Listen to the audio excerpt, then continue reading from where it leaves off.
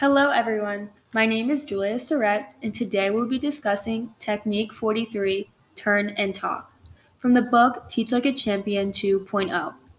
This chapter intrigued me because I use turn and talks in most of my lessons.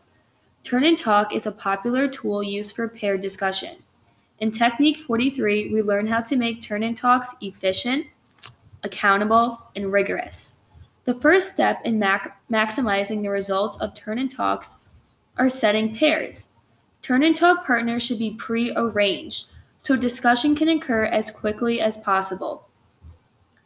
The in cue is the second step in maximizing the results of a turn and talk. Students need to be reassured that their partner and their classmates will fully participate in order for them to fully participate. To make sure students are fully engaged in the turn and talk, teachers must find a way to cause students to start right away all together. A great way to do this is by incorporating brightened lines in your instructions. The book gives us a great example of an in cue you can use to promote energetic discussion. The cue is go. The cue go is a perfect way to get students more energetic and ready to discuss. Another example given by the book is to designate the first speaker. You can do this by saying the in cue, short hair to long hair. The partner with short hair would begin, and the partner with long hair would go after. This strategy avoids the time wasting of deciding who will go first. Lastly, we have the out cue. The out cue wraps up the turn and talk and transitions students' attention to the teacher. An example of an effective out cue would be bring it back in 3, in 2, in 1, thank you.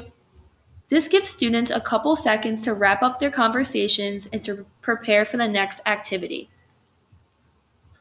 Now let's dive into how you can manage time during turn and talks. 2 general rules that will help you manage time during turn and talks are crest of the first wave and to be precise with time. The crest of the first wave is timing your out cue so that the turn and talk ends at its maximum point. At this point, discussion is exciting and students are eager to keep discussing. It is crucial to give students a specific time they will have for their turn and talk. You can use a stopwatch to help you keep track of time. Now let's discuss some additional thoughts on maximizing accountability and focus during turn and talks. 1. Use cold calls, which is technique 33. Second, turn and talk into a turn and task. Lastly, try a partner share. I personally love the partner share and have used this technique many times.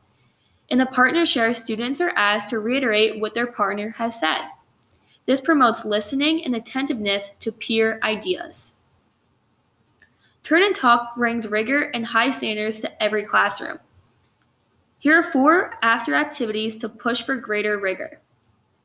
Whole class analysis, whole class discussion, whole class note-taking, and whole class guided discussion.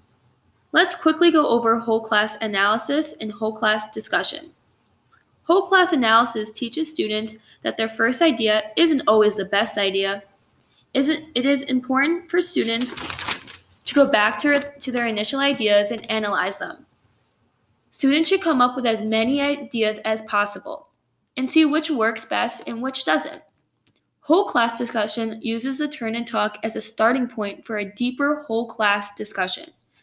As a whole class, you can build on ideas that were stated in your turn and talk.